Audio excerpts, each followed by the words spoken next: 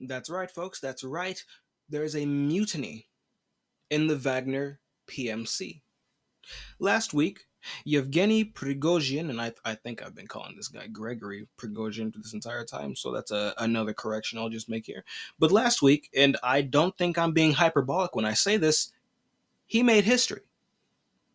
He, Prigozhin, commanding his force of around 25,000 men under the Wagner Group, launched a rebellion against not Putin, which is peculiar, not Putin, but the Russian Ministry of Defense. So these 25,000 men under Prigozhin were rebelling against the leadership of the Ministry of Defense, not Putin. And in his words, he wanted to, quote, clear the mess, end quote, in the Ministry of Defense. Prigozhin led his forces out of the Donbass and into the Rostov region of southern Russia. Now, upon reaching the city of Rostov on Don, which is the full name of the city, or Rostov as I'll just call it, upon reaching Rostov, they surrounded the regional headquarters of the Russian military there. This is the headquarters for operations that Russia is conducting in Ukraine. So it's a major strategic point. They get there, they surround it with their armored vehicles, and they go in and they essentially try to commandeer the place and demand a meeting with Shoigu, uh, Sergei Shoigu, who is the Minister of Defense in Russia, the man whom Prigozhin has his beef with, so to speak. Now, when the story broke and I was writing the events down, they had not taken or tried to take the headquarters, and we know now definitively that they did not take the headquarters, but they did go inside. Some of them did go inside, not the whole force, and they tried to have this. They tried to demand a meeting with Shoigu, which is, yeah, Prigozhin demanded a one-on-one meeting with Shoigu, who again is the head of the Ministry of Defense. And this is important. This is an important detail here, piece of context, because Prigozhin had been in a near constant feud with Shoigu, especially over the past few months with the lead up to the capture of Bakhmut. And we covered it very, very briefly when we were talking about the number of shells being supplied to Prigozhin and the Wagner Group to sort of gauge the levels of artillery shell consumption of the Russian military. And as a side note, before I move on, I know I'm always giving the Duran tons of praise, but here I think it's incredibly well earned. I think it's incredibly well earned, especially on this particular issue. Like I just mentioned, the personal dispute between Prigozhin and Shoigu, which again I really didn't cover much. I didn't cover much. I don't get into the person on person details of the geopolitics. I lightly touched on him complaining about the Ministry of Defense not supplying him enough shells. So even then, I wasn't going on the person to person. I was just going, oh, he's complaining about this, and then the Ministry of Defense published how much artillery they had given him. They'd given him 40,000 shells over the course of a 48-hour period, and I was more interested in the numbers because I it was more relevant to the conversation. We're talking about the Battle of Bakhmut.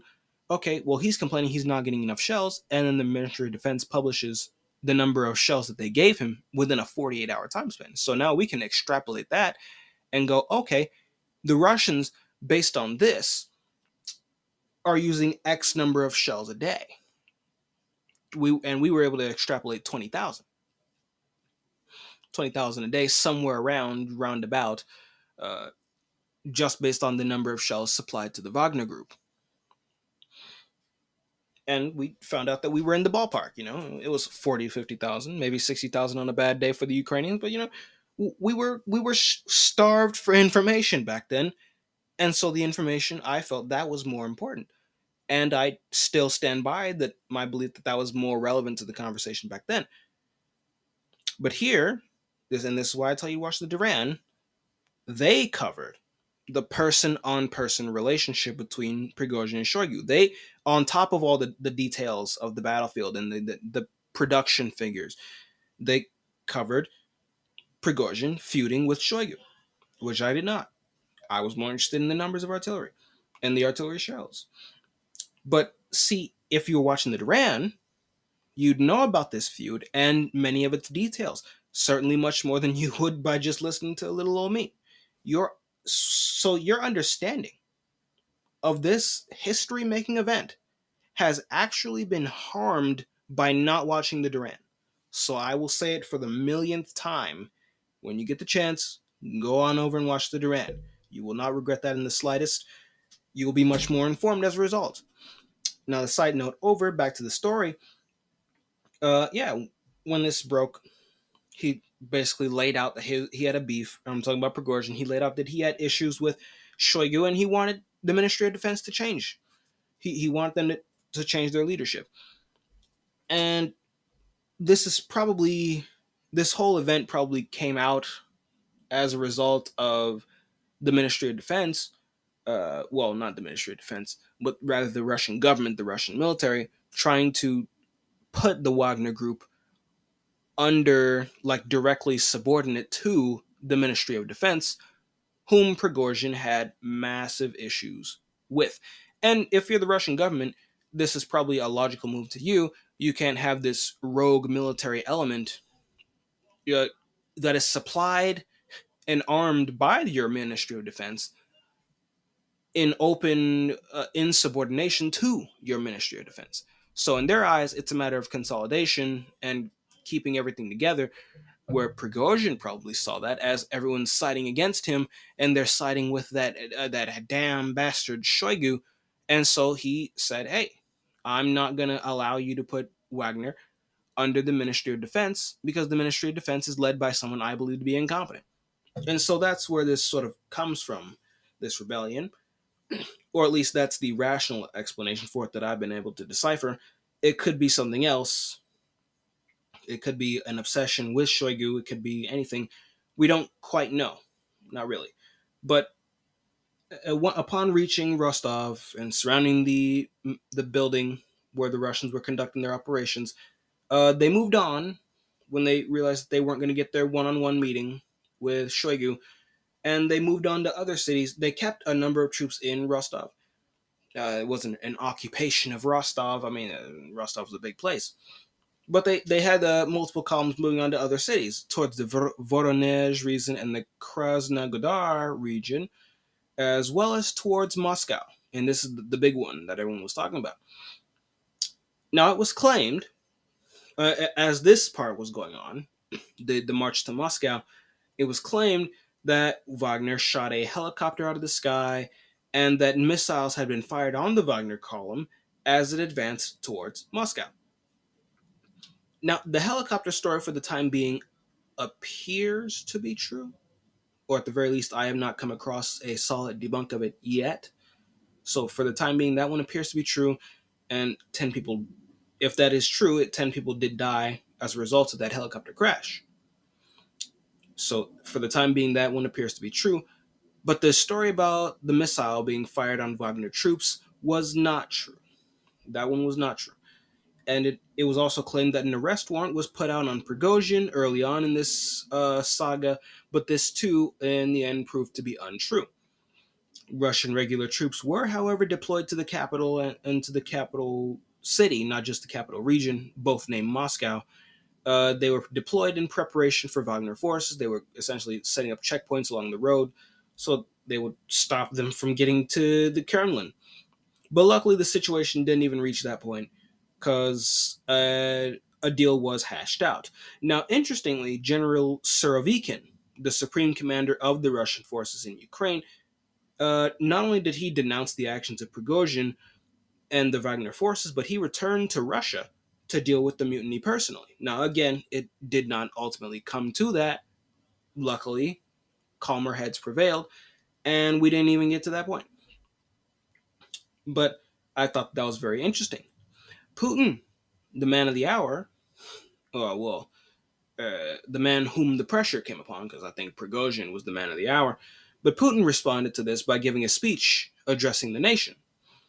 And he called this an armed rebellion at a time when Russia was fighting a, quote, fierce struggle for its future, repelling the aggression of neo-Nazis and their masters. And he's referring to us when he says their masters. But he continues, quote, Almost the entire military, economic, and information machinery of the West is directed against us. We are fighting for the lives and safety of our people, for our sovereignty and independence, for the right to be and remain Russia, a state with a thousand-year history, end quote. And he went on to compare the rebellion to the political scheming and maneuvering that happened in Russia in 1917. And those who know your history, that was when the Tsar abdicated the throne. Then there was a succession crisis, and then there was the Russian Revolution, followed by the Civil War. And he said this. He said, quote, that scheming and maneuvering led to, quote, the destruction of the army, the collapse of the state, the loss of vast territories, and in the end, the tragedy of the Civil War, end quote. Now, he says that excessive ambitions and personal interests have led to betrayal, and Putin's obviously referring to Prigozhin here when he says that. Putin also said that, quote, anyone who consciously embarked on the path of betrayal, those who prepared an armed rebellion and resorted to blackmail and terrorist methods, will face inescapable punishment. They will be held accountable under the law and before our people, end quote. So he has labeled this essentially an act of treason, an armed rebellion, in his words. Zelensky said of the mutiny that, quote, today the world can see that the masters of Russia control nothing, and that means nothing. Simply complete chaos, an absence of any predictability. And then he continued saying, the longer your troops remain on Ukrainian land, the greater the devastation they will bring to Russia. So that's what the two leaders of the two parties of the war had to say. Meanwhile, leaders from around the world reaffirmed their support for the Russian government under Putin. You had leaders from Africa, you had China, India, Brazil, South Africa, you had Iran and Saudi Arabia, all throwing their hat into the ring on Putin's side, essentially saying, "Hey, we're still behind you. Hey, don't even worry about this." Because the Duran did cover this when they said that, well, and this is back when the mutiny first began. This is gonna send shockwaves, and it's gonna cast doubt in the minds of the international community if Russia is stable or not. So that was something that they did discuss, and we find out that the international community has a lot more faith in Russia than we perhaps give them credit for. And that's perhaps the lesson of this story here, that Putin has gotten a lot stronger as a result of this. And I say that because in the end, Prigozhin's rebellion was concluded after nearly 2 days, and an agreement was reached between Belarusian President Lukashenko, Vladimir Putin, and Prigozhin himself, which ultimately brought the standoff to a close. The standoff being the mutiny. Prigozhin will be sent to Belarus, and his charges are to be dropped. So essentially, he's being sent into exile in Belarus. And as of now, it seems that Wagner is being broken up, with the mutineers being removed from the military without criminal charges, and the non-mutineers being integrated into other units within the Russian regular military. So Wagner's essentially being dissolved, and its troops are being integrated into the Russian military, which accomplishes the same purpose that was going to happen anyway, which is that Wagner was going to be uh, subordinated to the Russian Ministry of Defense. And in a de facto sense, it has, because it's the troops that are remaining in active service are going to be serving in units and military units that are already subordinate to the Russian Ministry of Defense. And the mutineers aren't going to be in military service at all. So Wagner, in a sense, is now subordinated to the Ministry of Defense. And that's what has happened. So what the beginning, the cause of all this, or at least the assumed cause of all this, has now been the outcome anyway, which does raise large questions as to why exactly Prigozhin did this, especially if this was going to be his reward for doing so. And I think that's just going to be one of those mysteries that we really don't find out the answers to for a while. But, it's interesting to speculate on. Perhaps he really did think that he was being betrayed and there was a power struggle being played against him and he was losing. And he said, hey, I have a force of thousands of men who are willing to serve under me. I can use that to force change in the Russian government. I can use it to force the Russian Ministry of Defense to get its act together, in his mind, of course. I can force them to do that. I can force change, and then nobody else will have to deal with the inadequacies. Again, in his opinion, the inadequacies of the current leadership. Perhaps that's what was going through his mind. But again, we might never know. But what we do know is that he's being exiled to Belarus. Wagner has been broken up, partitioned, and put under new units, all subordinate to the Russian Ministry of Defense. But while this crisis was going on, ministers and heads of bureaus began essentially swearing fealty and pledging their loyalty to Putin, while shaming and disavowing the mutiny to distance themselves from the rebellion, isolating Prigozhin and consolidating Putin's leadership in Russia. So, yes, Putin has emerged from this affair stronger, both internally as well as internationally. No coup, no civil war, and no uprising like many, and I do mean many, like many were trying to make it seem. And now some still are. Don't get me wrong, some still are. And in that regard, there is some utility in this story, which came and went as soon as it popped onto the scene. But there is some utility on this, all right? Something to be gained from this all, which is that this story is yet another litmus test, if you will. Another opportunity to see sort of who is and who isn't beholden to the propaganda. Who is free and who is a slave to the propaganda machine. Who is capable of seeing through it and who still allows it to put the blinders on. Because I didn't believe it for a second. I said, hey, that's very peculiar.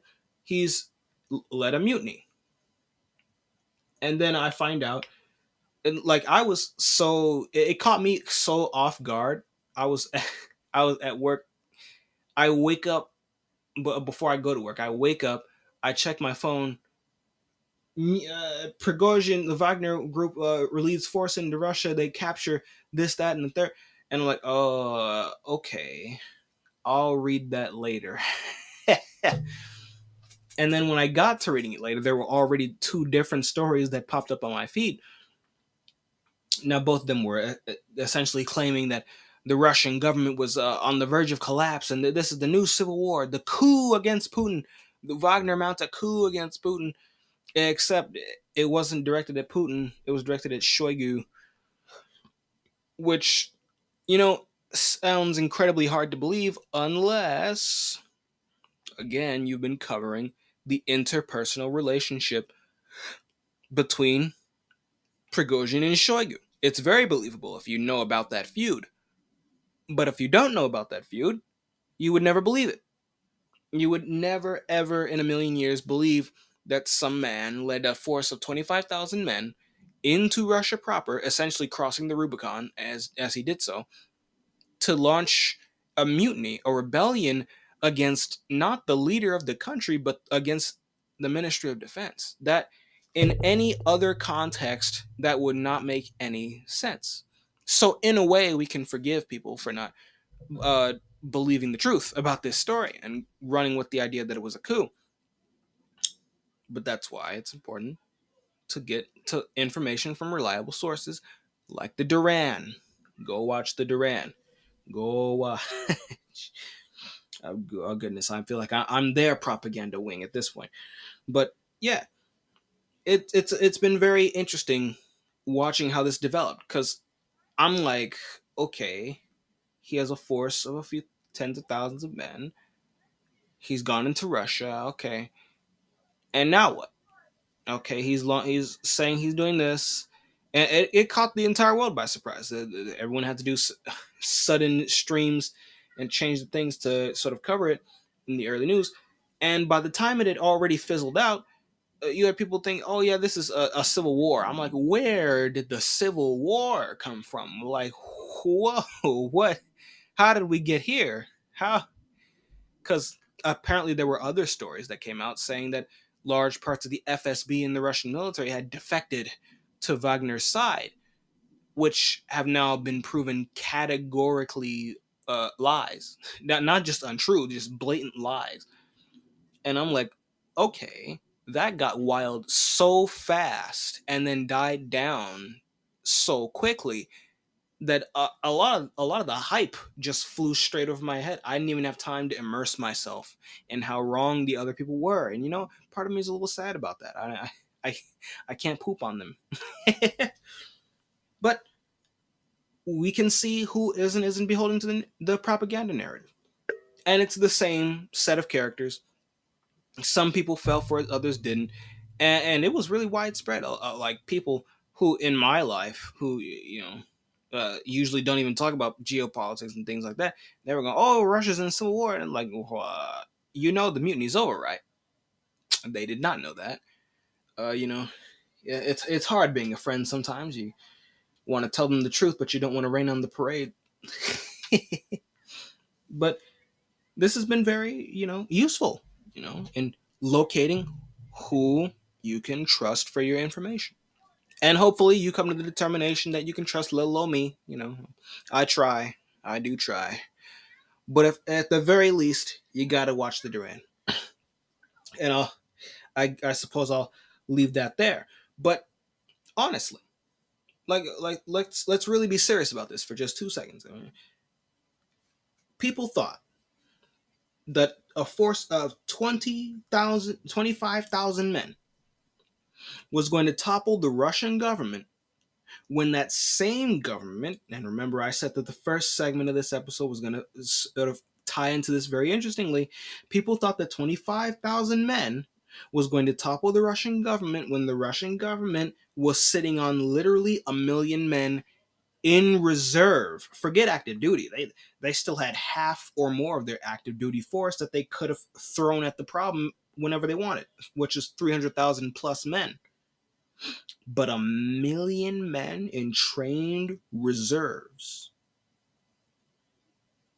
And these people thought that 25,000 men was going to overthrow the Russian government?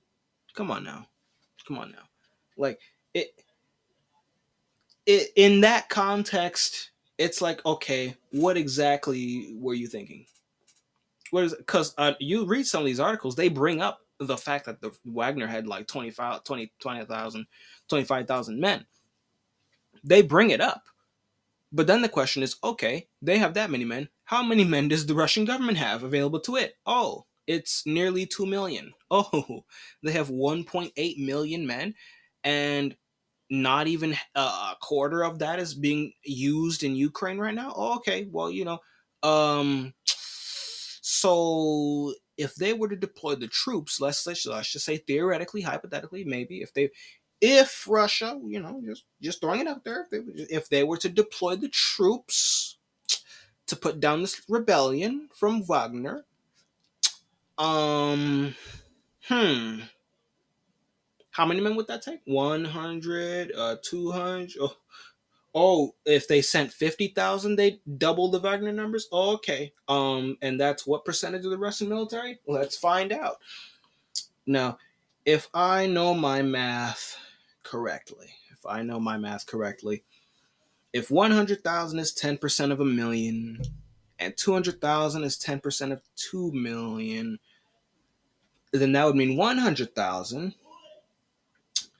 is half a percent, is no 5%, right? 100,000 would be 5% of 2 million, right? Because 200,000 would be 10%. So 100,000 would be 5%, which means 50,000 would be 2.5%. 2.5% of their total forces. Well, they have 1.8 million. So let's go with 1.8 million. Yeah, let's do that. All right.